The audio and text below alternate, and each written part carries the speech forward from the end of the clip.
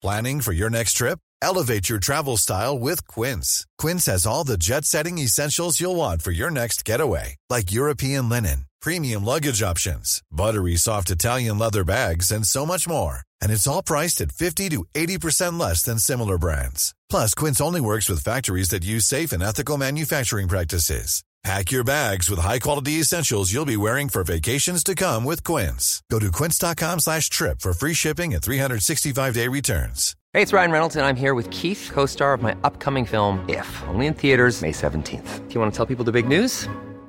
All right, I'll do it. Sign up now and you'll get unlimited for $15 a month and 6 months of Paramount Plus Essential Plan on us. Mintmobile.com/switch. Upfront payment of $45 equivalent to $15 per month. Unlimited over 40 gigabytes per month. Face lower speeds. Videos at 480p. Active Mint customers by 531.24 get 6 months of Paramount Plus Essential Plan. Auto renews after 6 months. Offer ends May 31st, 2024. Separate Paramount Plus registration required. Terms and conditions apply if rated PG.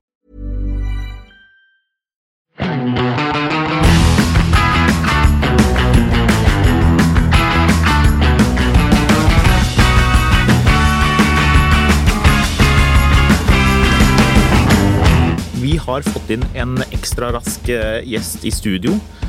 Det en mann som har rattet mye og kjørt fort og kan mer enn de meste om akkurat det. Det å være kjapp på bane. Vi har fått med oss Christian Lauenborg, som sjefsinstruktør på Rudskogen. Hjertelig velkommen. Tusen takk. Nå må du fortelle hvordan I all verden havnet du borti det?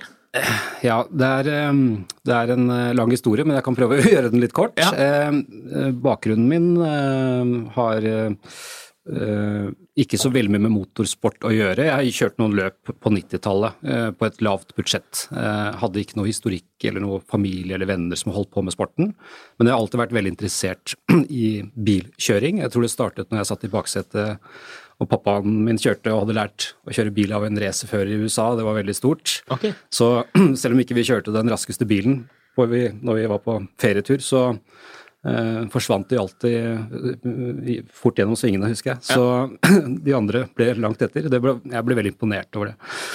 Men så, det var da det startet kanskje, og så har interessen vært stor, og jeg tror kanskje dette med trafikksikkerhet en viktig en grunnpilar da, I det jeg gjør I dag.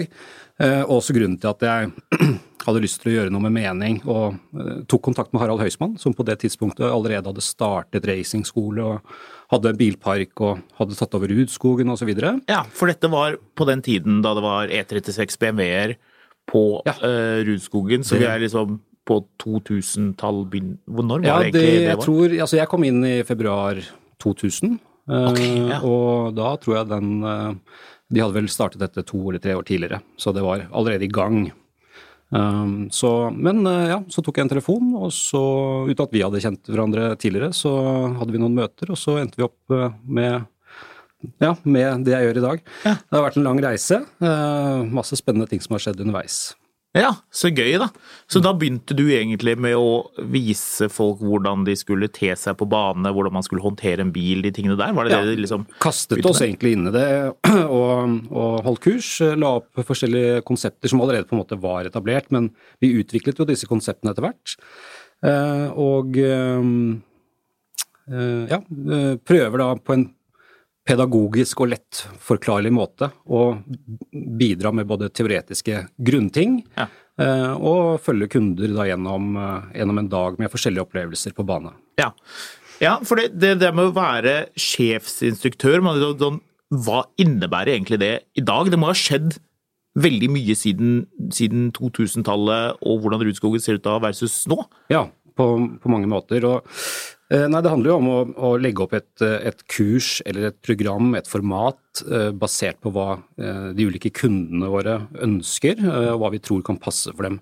Om det en liten gruppe, om det en større gruppe, om det utrykningsenheter som bruker oss ganske ofte, så legger vi opp et litt annen type kurs, om det unge talenter, eller hva skal vi si, eldre talenter, om det mer rekreasjon, om det fun, eller om det faktisk har en faglig, om man ønsker et faglig utbytte, så legger jo I lista etter det, og lager forskjellige løsninger på opptrening, repetisjon, optimalisering, etc. Ja, så det betyr at firmaer kommer, for eksempel et rørleggerfirma da, med 20 ansatte, har lyst til å gjøre noe morsomt for sine ansatte, eller kanskje noe lærerikt, eller kanskje man har veldig mange bulkete varebiler som man skulle ønske at det ikke var så bulkete på vintertid.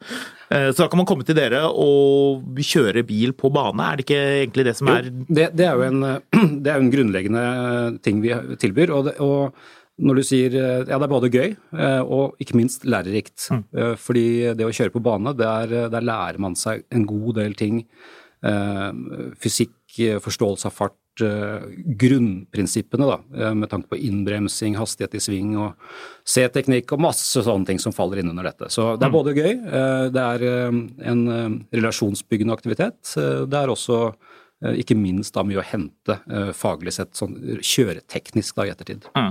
Ok, så det kommer da dette firmaet da, er det de som er de vanligste kundene? At det er de som låner biler som dere har? For dere har jo biler nå, ja, vi standby. har alltid hatt en stor bilpark med forskjellige typer modeller og forskjellige typer biler vi har hatt gjennom årene. Men ja, det er jo en del av det.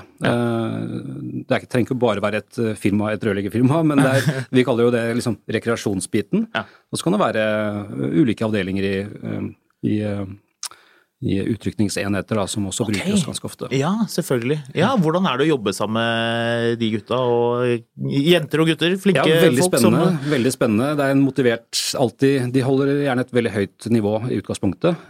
Dette er spesialavdelinger for eksempel i politi og forsvar, og så er de veldig motivert for å lære. Så du ser jo en læringskurve som kanskje går noe raskere der enn hos andre som kommer litt sånn tilfeldig, som er med et firma, fordi man er ansatt, så er man med uten at man har noe kanskje forhold til det da. Ja, men så det er jo på en måte en tilgjengeliggjøring av kjøring på bane for de som enten som kan det, eller som har gjort det før, jobber med sånn utrykning, de tingene der, men også helt vanlige folk som kan sette seg bak rattet i en ganske heftig bil, er det ikke? Absolutt. Er det ikke litt slik? Absolutt, og nå har vi byttet ut bilparken vår nå for 3,5 år siden, og nå kjører vi Porsche Cayman 718 som vi har som en utgangspunkt da, for eventkjøring. Og så har vi litt forskjellige taxier også å tilby som vi kan krydre det med eller legge til og så videre. Så vi kan sette opp forskjellige konfigurasjoner på et opplegg. Og ikke minst så har vi masse go-karter der nede. Ja, det er jo også utrolig gøy. Dere har en egen go-kartbane litt nedenfor hovedområdet. Ja, de ligger jo tett i tett, og det er ofte at vi gjør kombinasjoner med både go-kart og bil, og det er en veldig fin måte å starte dagen på å ha go-kartkjøring. Nå er det også for øvrig bestilt inn nye karter for sesongen 2022. Fikk jeg sagt det? Ja, så gøy da. Spennende. Men disse 718-bilene, hvordan fungerer de på bane? Det er 300 hester, så det er en standard 2,5 liter bokser-firer. Det er en 2 liter turbo med 300 hester. Ja, riktig. 300 hester, et fantastisk utgangspunkt. Cayman Boxster-familien har jo midtplassert motor, aller beste vektfordelingen 50-50, og et veldig godt utgangspunkt, en veldig rask bil, en enkel og for så vidt ganske lettkjørt bil. Så vi synes at det er et veldig, veldig bra utgangspunkt da. For den er da bygd om for å være en banebil? Ja, vi har gjort de modifiseringene som kreves sikkerhetsmessig. Stoler, belter, ikke minst et solid stålbur. Alt i henhold til da, krav fra forbundet da. Så disse bilene de er helt originale. Motor, girkasse, drive, altså understell, alt sammen er originalt. Og vi kjører også med standard dekk, altså gatedekk, som gjør at det er lettere for folk å på en måte kjenne grensene. Uten at vi da kjører alt for fort da, fordi det blir jo mer aggressiv bilen blir satt opp, jo raskere går det, men også mer krevende og større konsekvenser hvis ting går galt. Ja, ikke sant? Så de kom, var det 3,5 år siden du sa? Ja, stemmer. Hvordan har de holdt så langt da? Er det gjort liksom mye, i og med at de kjøres mye hardere enn det, jeg vil jo anta de kjøres mye hardere enn en vanlig 718-eier ville kjørt. Hvordan har det fungert så langt da? Du har helt rett i det, de kjøres nok vesentlig hardere selvfølgelig. Nei, det har gått veldig bra. Så langt ingen store mekaniske ting, og det er det vanlige, vi bytter dekk, bremser, overser bilen. Vi har en veldig flink mekaniker som selvfølgelig påser at bilparkene er 100% hele tiden. Så nei, det har gått veldig, veldig bra. Ja, så gøy. For det PDK på de bilene? PDK, stemmer. Bytter dere olje veldig ofte, eller det på en måte... Noe oftere enn den vanlige anbefalte serviceintervallen, ja. Bremser og sånn, hvordan holder det? Ja, det holder så lenge det, holder. Vi bruker en litt annen bremsekloss som tåler litt mer temperatur, og som har litt lengre varighet. Ja, men det ikke keramiske bremser på de? Nei, helt standard bremseskiver. Ja, kult. Jeg jo en av de heldige som har fått lov til å teste disse bilene, og jeg må jo si, når man setter seg inn i en sånn 718-bil, for de som har kjørt, det jo mange, sikkert en del som lytter til den podcasten her, har vært borti en Porsche og kanskje kjørt litt på vei, og den følelsen her. For min del, å kjøre en bil hvor du virkelig sånn stropper deg fast i en stol som noe helt annet, det sport pluss sete i en Panamera eller 911 eller hva det så føles det jo, du får jo en helt annen følelse. Hvordan synes du det når dine kunder setter seg inn i disse bilene og kjører rundt da? Nei, vi står jo, vi veldig glad for at vi kan være med oss og skape en så god dag for kundene våre, fordi det jo bare smil stort sett å se hele tiden. Så det en veldig takknemlig oppgave å få lov å se så mye blide mennesker. For det jo for de aller fleste da, som aldri har vært på en banefører eller aldri har sittet i en Porsche, så det jo ganske ekstremt. For de som har mer trening, så finnes det jo modeller som på en måte utfordrer deg litt mer, og som har mer fart, etc. Men dette et veldig fint utgangspunkt. Og de aller fleste som går ut av en bilen etter å ha kjørt noen runder, de jo lyrisk. Får lyst på en Porsche. Men det jo ikke bare disse 718-bilene som dere har. Du nevnte jo litt sånn taxi, for dere kjøpte jo en ganske heftig bil. Det noen år siden det også, men den kan du ikke fortelle litt om den da? 2 år siden, 911 GT3 RS. Det din bil? Nei, overhodet ikke. Jeg har sett deg kjøre inn en del, så jeg tenkte... Ja, men du har ikke sett meg på landeveien. Neida, men jeg kjører den ganske ofte, men overlater rattet til andre instruktører og racerførere når det ønskelig. For det en GT3 RS 991 991 generasjon 2. Ja, riktig. Ja, det rått. Den rå. Så det noe av det råeste du kan kjøre med, altså bil med skilt. Dette jo en bil du kan kjøpe i butikken og kjøre med på landeveien, og det gjør veldig mange også. Så det ganske rått. Det ganske tett opp til en racerbil. Og det jo også et utgangspunkt som stammer fra GT3 Cup-bilene til Porsche. Så de bygges på den samme plattformen frem til et visst punkt, og så går de hver sin vei når det spisses mot gate eller bane. Ja, men det tror jeg en del nysgjerrig på det der, for du har jo kjørt løpsbiler, og du vet jo hvordan det og Ruteskogen handler veldig mye om den typen biler. I Finansvesen så har vi jo vært på besøk og hatt med noen biler vi har kommet med, men ofte da så det jo noen andre der i tillegg som har en løpsbil, altså noe som låter skikkelig utemmet og heftig. Men Christian, det jeg lurer på hvor stor egentlig forskjellen på en sånn GT3 RS, som jo kanskje noe av det råeste du får med skilt, og neste nivå? Jeg husker ikke hva de cupbilene til Porsche heter, jeg vet ikke om du har kjørt en gang, men mange av de bilene ligner jo på hverandre, altså neste nivå, du kan ikke kjøre det på vanlig vei, men det banebil bare. Hvordan liksom forskjellen her? Altså cupbilen jo det nærmeste sånn sett i steget videre inn mot racing og motorsportavdelingen. Så cupbilen jo enda mer aggressiv, helt annet oppsett, andre bremser, og ikke minst en annen type dekk, ikke sant? Der kjører vi på rene slicks. Så bilen jo på Rudskogen et sted mellom rundt 5-6 sekunder raskere på en runde. Effekten omtrent det samme, altså motoreffekten. Den kanskje noe faktisk lavere, i hvert fall generasjon 991, generasjon 2. Nå det jo en ny cupbil basert på 992-karosseriet, som enda heftigere. Men det selvfølgelig også mye mer aerodynamikk i en cupbil enn det i en gatebil. Men det ikke så store forskjeller, altså. Altså GT3 RS-en relativt tett opp mot en cupbil. Sier du det? Så det sier mer om den bilen enn cupbilen. Ja, men det gøy å høre, for det tror jeg mange nysgjerrige på. Hvordan disse ordentlig heftige bilene som man kan kjøre på bane? Og der jo kanskje Porsche litt sånn, nå ble det mye Porsche-prat da, men det blir jo litt sånn når dere har mye Porsche stående her nede, men der jo de litt sånn spesielle. Du instruktør også når det folk som har med sine egne biler? Ja, vi har jo gjennom de siste 2 årene nå etablert blant annet en drivers club på Rudskogen, hvor det medlemmer da med egne sportsbiler. Og så har jo så har Porsche forskjellige kjøreprogram for bane, hvor folk kommer med egne biler, som da heter Porsche Track Experience. Okay. Og det skjer på forskjellige nivå, altså alt fra precision til performance og til master, og så kan du jobbe deg videre frem mot racing.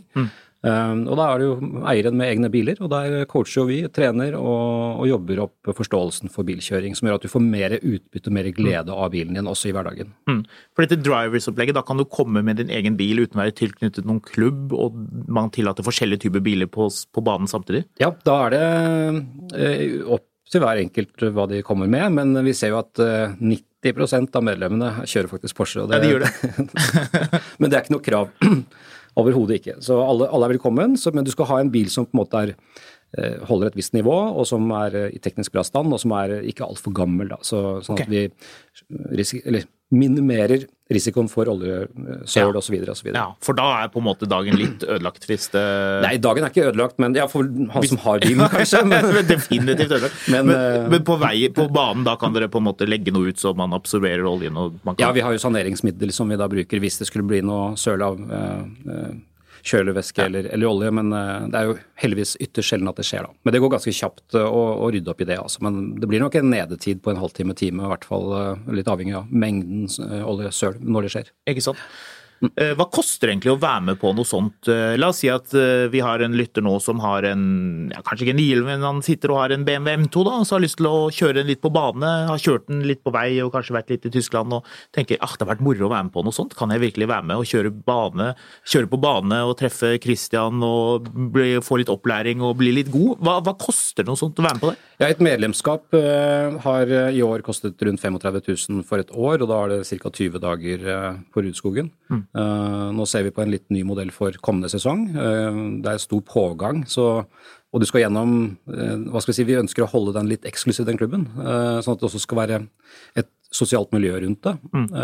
Så vi ønsker ikke å åpne slusene for alle, men vi er jo åpne for alle, men det bør være en viss selektiv og litt nettverksrelatert,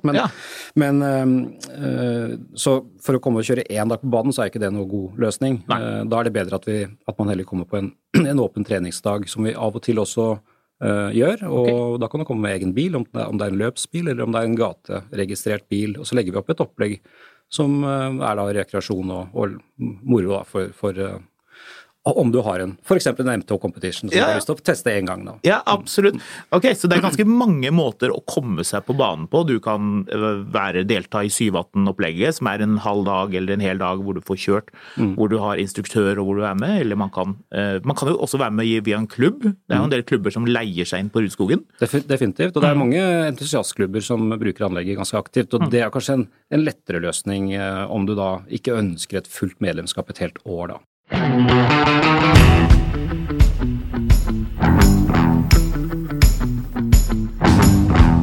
Men hvis man litt grønn på dette med banekjøring, hva det egentlig man må huske på første gang man skal kjøre, første gang man ute på banen? For eksempel i en 7-18 da?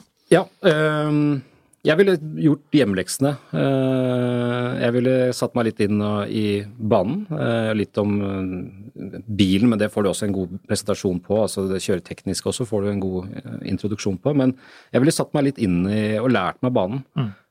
Og så ville jeg gått ut veldig rolig og forsiktig, og så heller lære seg hvor det man har grensene ved å bygge opp rolig, enn å kjøre ut høy og mørk og ha en liten verdensmester eller ferdigutdannet verdensmester i magen, det mange som har. Ja.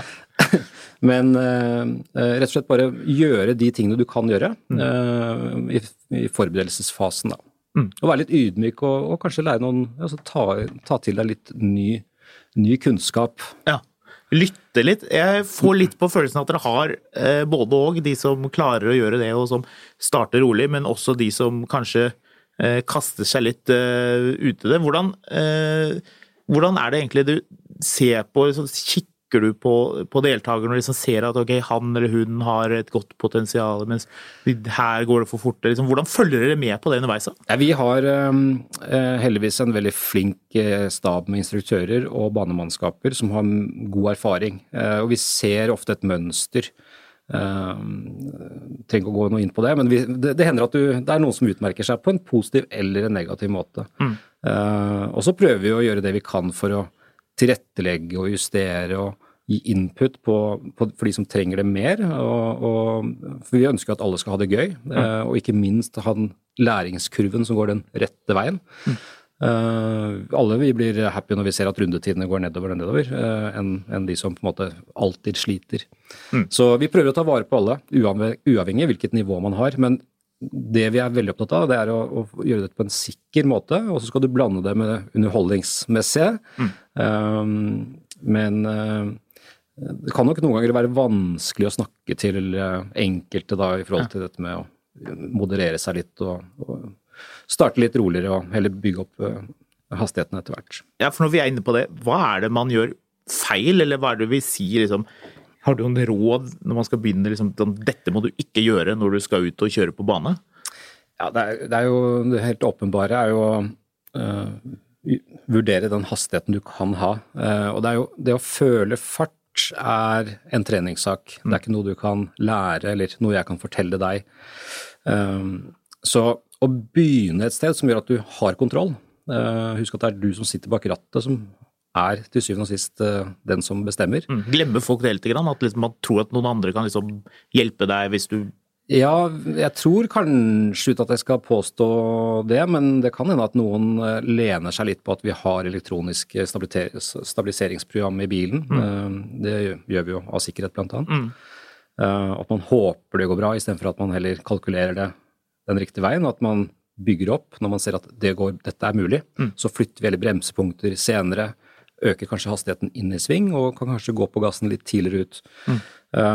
De fleste kjenner vel kanskje det litt for sent, at hastigheten er litt for stor, og det er jo små marginer, for vi er så tett opp til grensene, sånn at bare noen få kilometer i timen høyere hastighet inn i en sving kan være hero eller zero.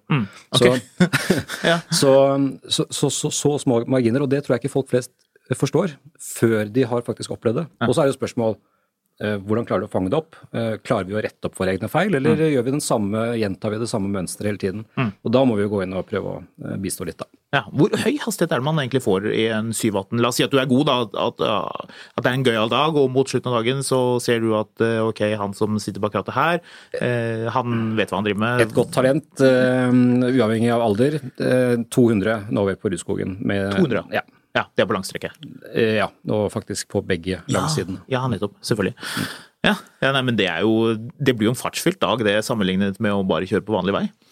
Ja, det er definitivt, og ikke minst så det er veldig gøy å utfordre seg selv, og prøve hele tiden å optimalisere og bli bedre og bedre og bedre. Hvis man har det som et utgangspunkt og en motivasjon da.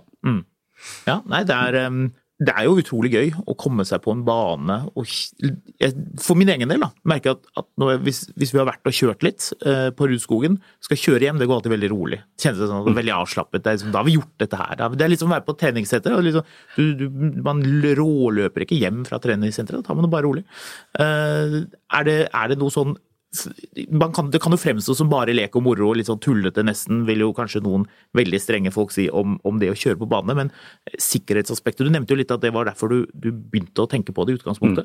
Blir man en bedre sjåfør av å få litt banekjøring? Ja, uten tvil. Jeg mener at det er en av de viktigste tingene du kan gjøre for å bli mer bevisst og ha større forståelse.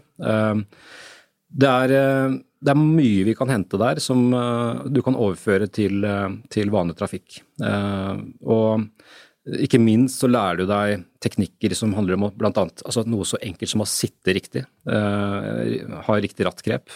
Du er mye raskere til å komme deg unna en situasjon hvis du sitter riktig. Det tar ofte for lang tid hvis du ligger halvveis i setet, så det er jo en ting. Bevisstgjøre dette med se-teknikk. Få åpne blikket ditt, se langt. Få en helt annen flyt, helt annen ro i kjørestilen din også når du kjører med bedre overblikk på landeveien. Og ikke minst i racing så er det helt avgjørende for bedre timing, presisjon og rundetider. For det du egentlig snakker om nå er at vanlige sjåfører kikker litt for nærme, på at man liksom må løfte blikket og se på neste sving. Klassisk det der er at blikket faller for nært foran bilen du kjører. Det er ting du fokuserer på som du ikke trenger å fokusere på. Du må ha blikket lenger frem. Så det har ikke noe, det er uten tvil veldig vesentlig. Så det noen av de tingene du lærer når du sitter i passasjersetet og har en elev som kjører. Da det dette det går på. Ja, blant annet. Så, og dette vi veldig bevisst på også når vi holder en teoridel i innledningen til alle våre kurs og opplegg på Rudskogen, så har vi alltid en teoretisk del, og der går vi veldig sånn i, gjennom de grunnleggende prinsippene da, som blant annet inneholder C-teknikk. Du har jo kjørt masse forskjellige biler. Det jo ikke bare Porscher, dere har jo mange gjester og bilprodusenter, og det er mye som skjer på Rudskogen. Ja. Hva en god bil, hvis vi skal se litt vekk fra Porsche, i og med at vi har snakket så mye om det, så 718 jo en veldig god bil å begynne med hvis du skal kjøpe en bil som du også skal bruke på bane, både på vei og på bane.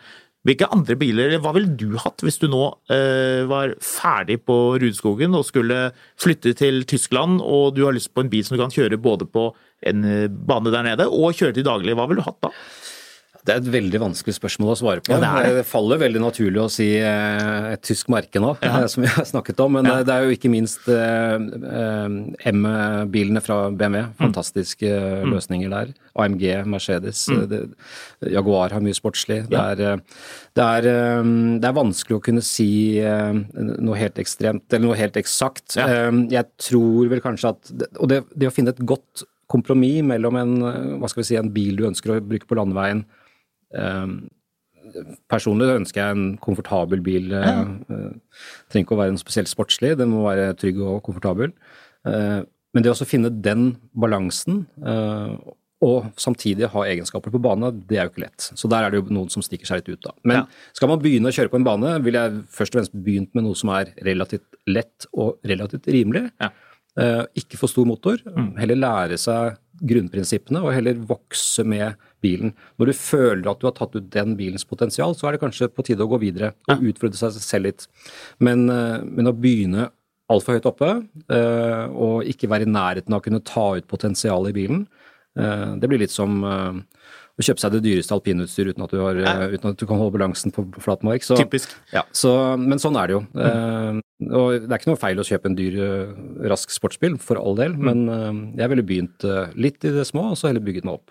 Jeg har litt inntrykk av at det sånn folk kommer inn og blir en fast kunde av dere på banen, at man begynner med å kjøpe en bil som kanskje mye raskere enn det man egentlig trenger, og så ser man at oi, det var jo veldig gøy å kjøre den, og så blir man av en eller annen grunn invitert, eller man havner på banen, og så treffer man deg eller en kollega og begynner å kjøre til, og så ser man, oi, den bilen her jo egentlig veldig kraftig og voldsom, og at hvis man kjøper da, for eksempel en 911 da, kjører på vanlig vei, det skal ganske mye til å virkelig få kjenne på hvor mye den har å gi. Tenker en del folk blir litt overrasket, eller kan bli det? Kan du svare på, blir folk litt overrasket over sine egne biler når de setter seg inn og begynner å kjøre? Ja, det kan nok godt være. Men da gjelder det å vite hvor det vi har våre grenser, og heller, du kan jo gjerne ha en bil med et vanvittig bra potensial, men så trenger du jo ikke å utnytte mer enn 60-70%, men bare være bevisst på det, og vite at man har noen personlige grenser, for det har vi, eller begrensninger. Men etter hvert så kan jo det være et godt valg også, fordi du kan jo da øke gradvis, bare være bevisst på det, og jeg tror vel at de fleste som kjøper en sånn bil glad i bilen sin, og vil gjerne ha den en stund. Ja. If you're looking for plump lips that last, you need to know about Juvederm lip fillers. With Juvederm Volbella XC and Juvederm Ultra XC, your lip look, whether it's subtle or bold, can last up to 1 full year with optimal treatment and no additional maintenance. Find a licensed specialist and see if it's right for you at Juvederm.com today. That's JUVEDERM.com. Add fullness to lips in adults over 21 with Juvederm Volbella XC or Juvederm Ultra XC. Do not use if you have severe allergies or a history of severe allergic reactions, or if you're allergic to lidocaine or the proteins used in Juvederm. Tell your doctor if you have a history of scarring or taking medicines that decrease the body's immune response or that can prolong bleeding. Common side effects include injection site redness, swelling, pain, tenderness, firmness, lumps, bumps, bruising, discoloration, or itching. As with all fillers, there's a rare risk of unintentional injection into a blood vessel, which can cause vision abnormalities, blindness, stroke, temporary scabs, or scarring. For full, important safety information, visit Juvederm.com. There's never been a faster or easier way to start your weight loss journey than with PlushCare. PlushCare accepts most insurance plans and gives you online access to board-certified physicians who can prescribe FDA-approved weight loss medications like Wegovy and Zepbound for those who qualify. Take charge of your health and speak with a board-certified physician about a weight loss plan that's right for you. Get started today at plushcare.com/weight-loss. That's plushcare.com/weight-loss. plushcare.com/weight-loss.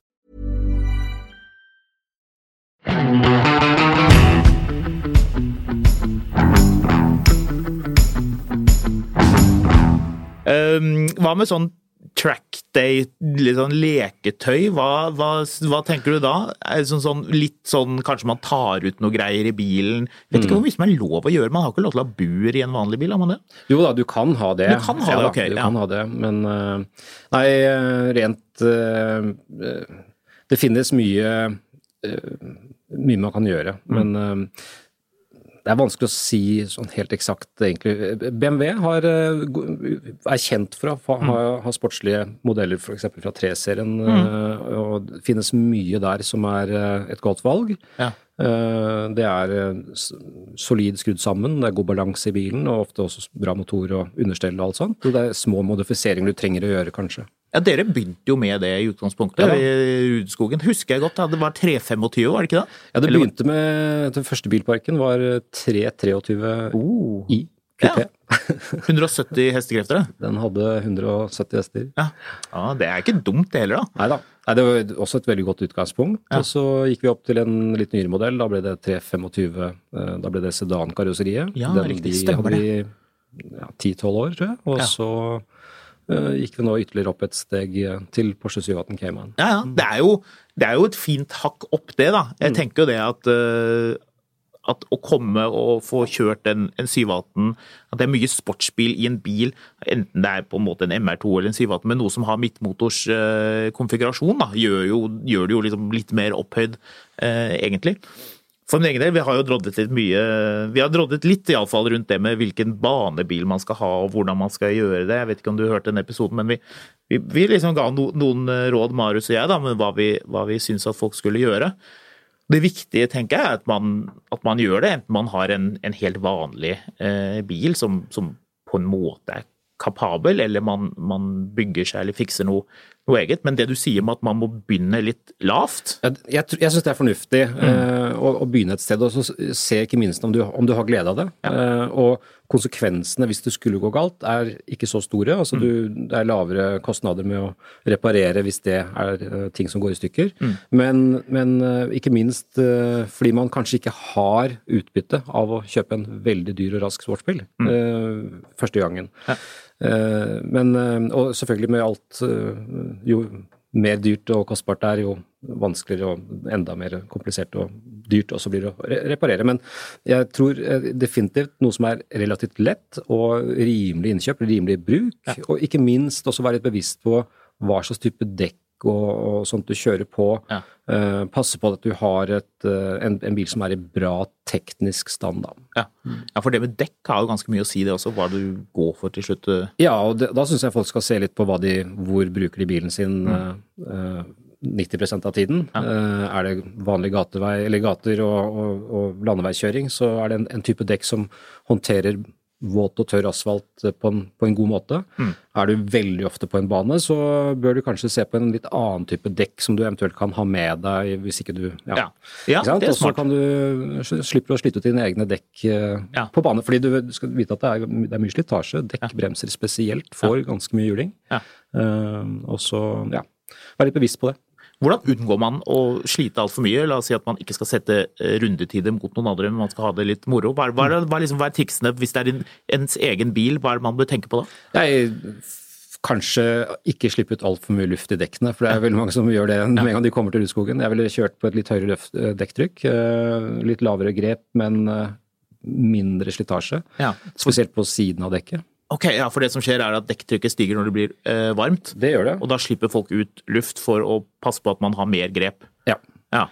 Men det er jo greit nok at man justerer det litt, men å gå alt for langt ned, så kantene på dekket man tar, I stedet for en jevnere flate. Da. Ok, ja, riktig. Ja, ok. Så holde litt grann tilbake. Jeg ville vært litt mer forsiktig med å slippe ut dekkluft, eller hva heter det? Ja, luft. Bremser da, kan man liksom ta en litt roligere runde? Hjelper det at man... Nedkjøling, veldig viktig, og ikke minst også oppvarming. At du begynner å bygge opp rolig, men ta en runde eller to med nedkjøling. I hvert fall på stålskiver, det og for så vidt også keramikk, men det viktig å få ned temperaturene mens du har muligheten, I stedet for å komme inn etter noen harde runder og høy temperatur, bilen står stille, null kjøling, da kan det medføre mer problemer etter hvert. Ja, men den GT2 RS-en, den på keramiske bremser?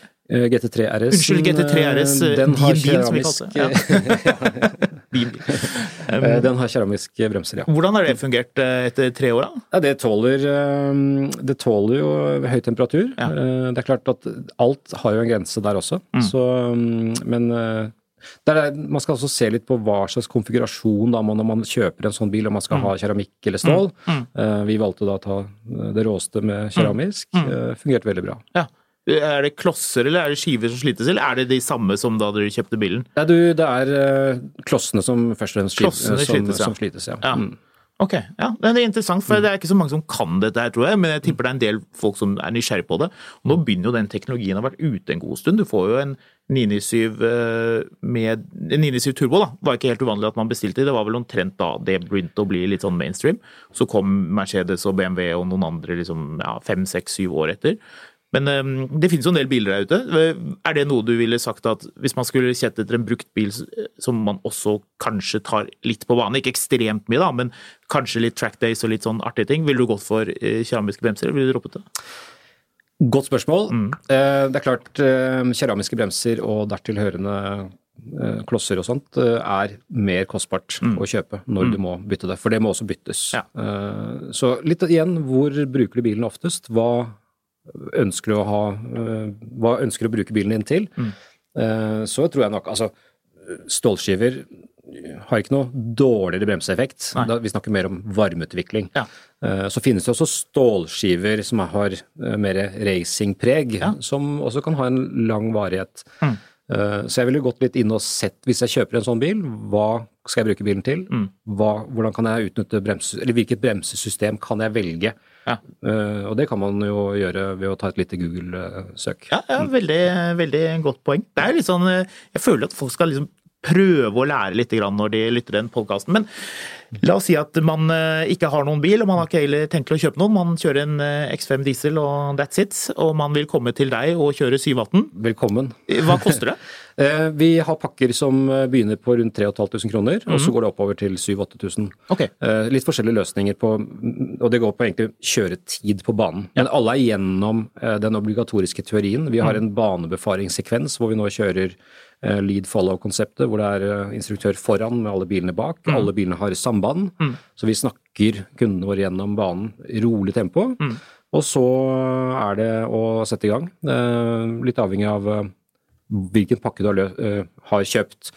Dette kan du gå inn og kjøpe i nettbutikken vår, og du trenger ikke være en del av et rørleggerfirma, som vi snakket om. Man kan rett og slett være bare en person? Du kan være alene, du kan ta med deg kompisgjengen, familien din på tur, you name it. Få det i julegave kan jo være en idé? Det er en veldig fin løsning. Farsdagsgaver, bursdager, etc. Det er veldig mange som gjør det. Vi har gavekortløsninger også. Men det er definitivt den rimeligste måten du kan komme og kjøre på bane, er å komme til dekket bord. Du slipper å tenke på egne kostnader med slitasje på egen bil. Slipper å ta den samme risikoen, men følg retningslinjene til instruktørene, og du lærer veldig mye, og det er utrolig gøy. Og det er en rimelig sum. Det er billigere enn å kjøre på rødt lys opp i krysset her. Ja, det er godt poeng. Det er veldig godt poeng. Dress og hjelm og sånn, da er det inkludert? Ja, vi har alt utstyr, alt personlig sikkerhetsutstyr du trenger. Du kommer som sagt til dekket bord. Og hvis du da har fått dette i julegave eller 50-årsgave eller hva det måtte være, og du kommer opp der alene, er det sånn at dere passer på da at du ikke havner bak noen som kjører veldig fordi det blir jo litt forskjellig nivå da, noen føler kanskje at man er raskere enn andre eller noen har kanskje litt erfaring sånn er det alltid, men vi har 10 biler maks, og vi ønsker ikke å ha flere på banen samtidig, så det er relativt god plass. Og så er det selvfølgelig noen som plukker opp teknikken raskere, andre har mer erfaring enn andre. Du kjører det tempo du ønsker, og hvis du føler at du blir stresset av å ha biler liggende bak, så det flere måter å gjøre det på. Enten sakke ned og legge seg ut og slippe dem frem, eller prøve å henge seg på og se hva de gjør. Kanskje du kan lære noe av det. Men så har vi også kommunikasjon med førere, da, enten via walkie-talkier og radio i bilen, eller lyssystemet selvfølgelig, som vi også bruker. Da. Så det vi har blant annet et blått flagg som vi kan vise hvis du skal slippe frem andre førere. Så alle skal få lov å få følelsen av å kjøre fort, men innenfor de rammene man selv mestrer da. Det viktig. Hvem det du blir overrasket over at kjører ekstra bra? Har det liksom kjent at bare sånn, oi, jøss, det så jeg ikke for meg, eller oi? Det skal mye til å overraske meg, men vi ser kanskje et mønster at de som har bakgrunn for alpint plukker opp ting lettere, og det ganske naturlig, for det veldig mange likhetstrekk, spesielt utfor super-G opp mot banekjøring.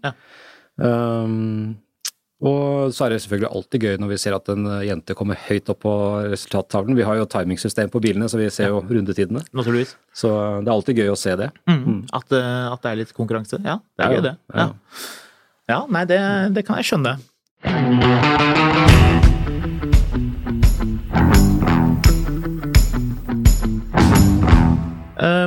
Men dere jo litt på is også?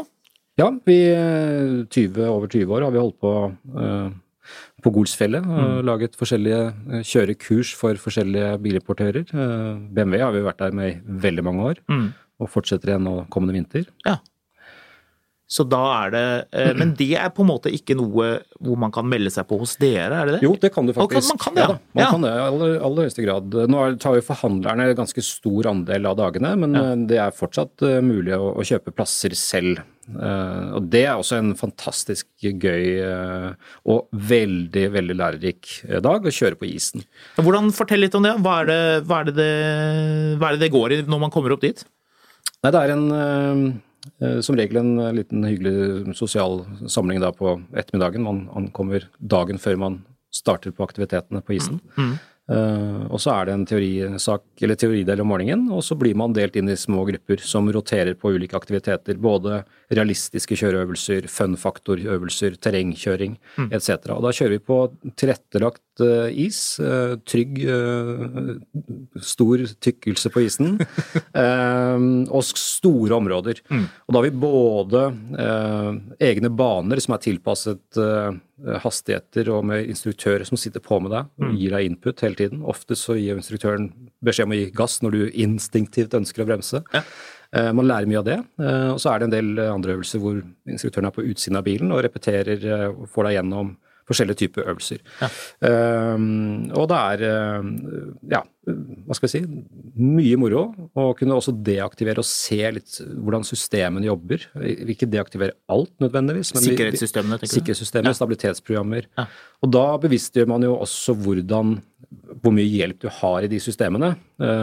Oftest så det jo det som redder oss ut av en situasjon nå i disse dager. Men også hva som skjer når du da deaktiverer. Så man kan få litt inntrykk av hvordan det å kjøre på is eller på glatt føre da, under kontrollerte omgivelser. Og, Det faktisk ganske morsomt. Jeg har personlig også hatt anledning til å teste det, og det et artig opplegg, også fordi man får litt inntrykk av dette med bremsing, unnamanøver, ting man ikke egentlig får gjort på bane. Altså hvis du på asfalt, så må du kjøre fort for at en unnamanøver skal gi mening. Det føles nesten litt sånn urealistisk. Altså det klart man kan gjøre det. Det mye å lære i det, men på isen, eller på glatt underlag, da, som det hos dere på Golsfjellet når dere arrangerer disse dagene, så får man jo veldig inntrykk av hvor stor forskjell når man øker litt i hastighet, for man begynner litt rolig, og så liksom går man oppover. Det å bare legge på noen få kilometer i timen og gjøre den samme øvelsen, da synliggjør vi hvor lite som skal til.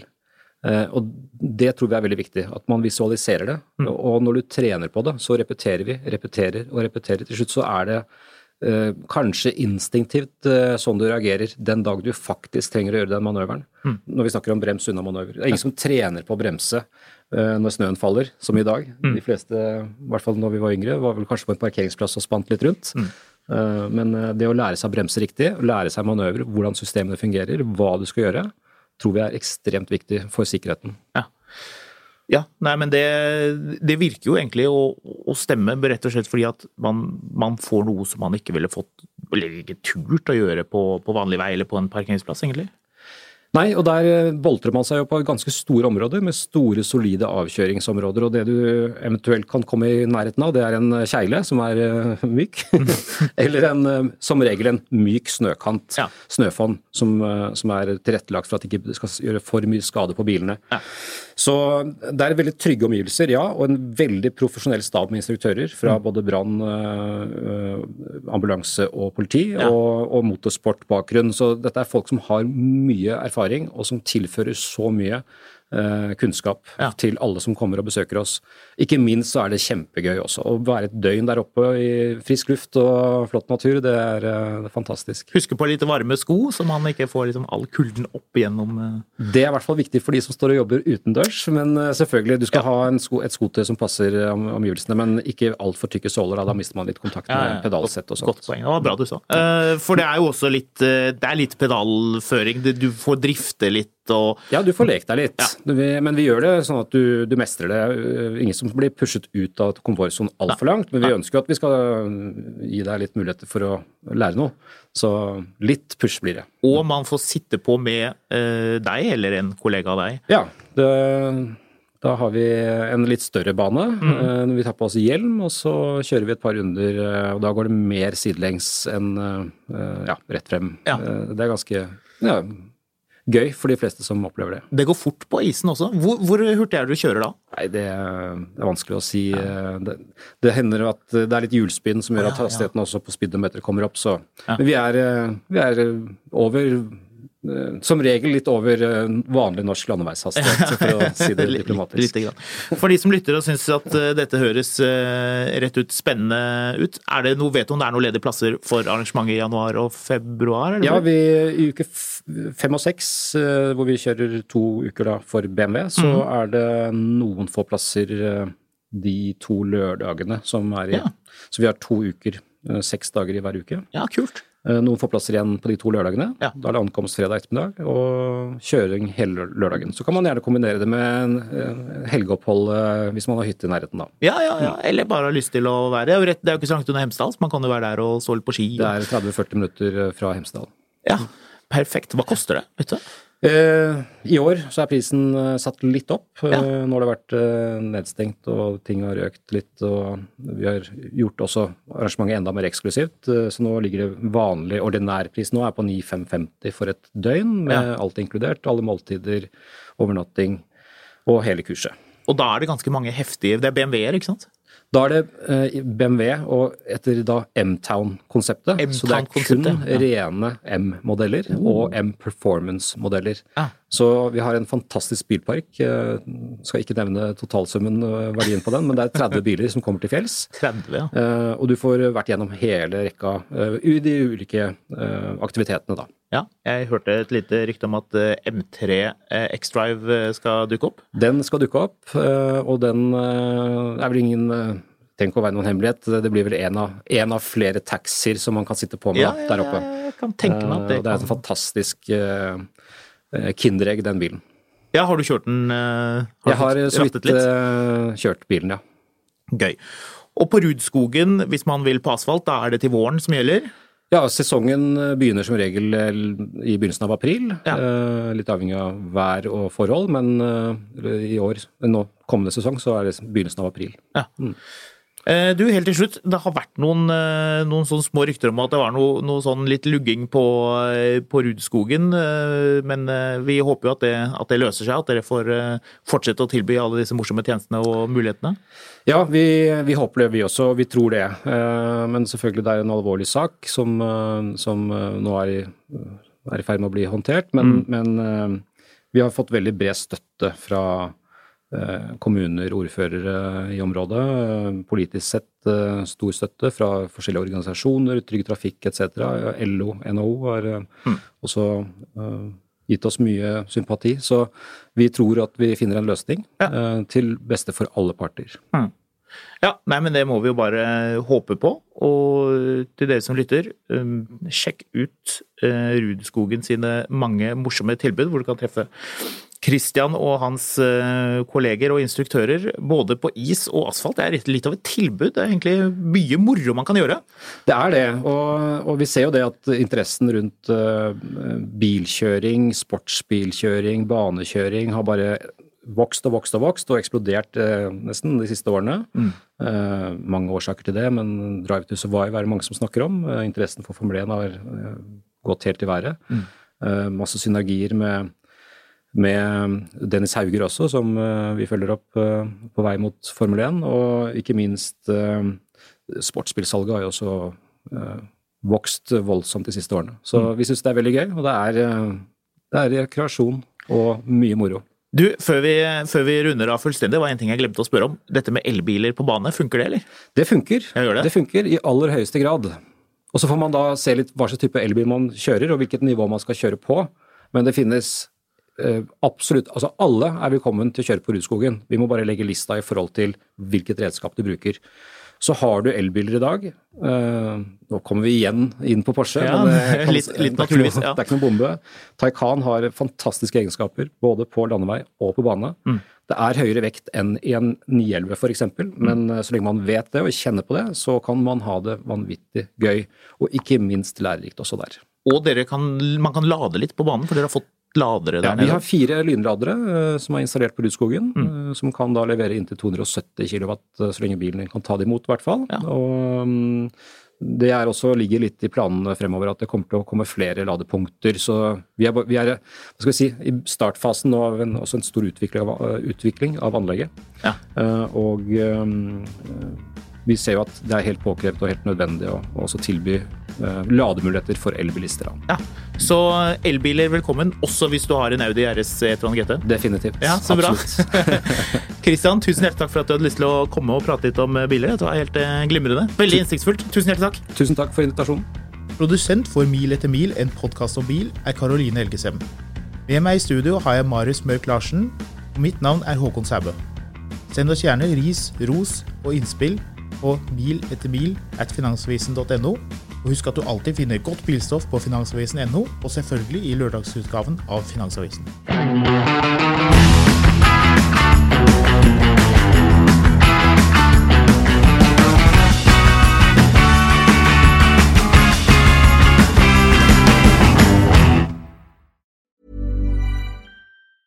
Hi, I'm Daniel, founder of Pretty Litter. Did you know cats tend to hide symptoms of sickness and pain? I learned this the hard way after losing my cat, Gingy. So I created Pretty Litter, a health monitoring litter that helps detect early signs of illness by changing colors, saving you money and potentially your cat's life. Pretty Litter is veterinarian developed, and it's the easiest way to keep tabs on your fur baby's health right at home. Go to prettylitter.com and use code ACAST for 20% off your first order and a free cat toy. Terms and conditions apply. See site for details.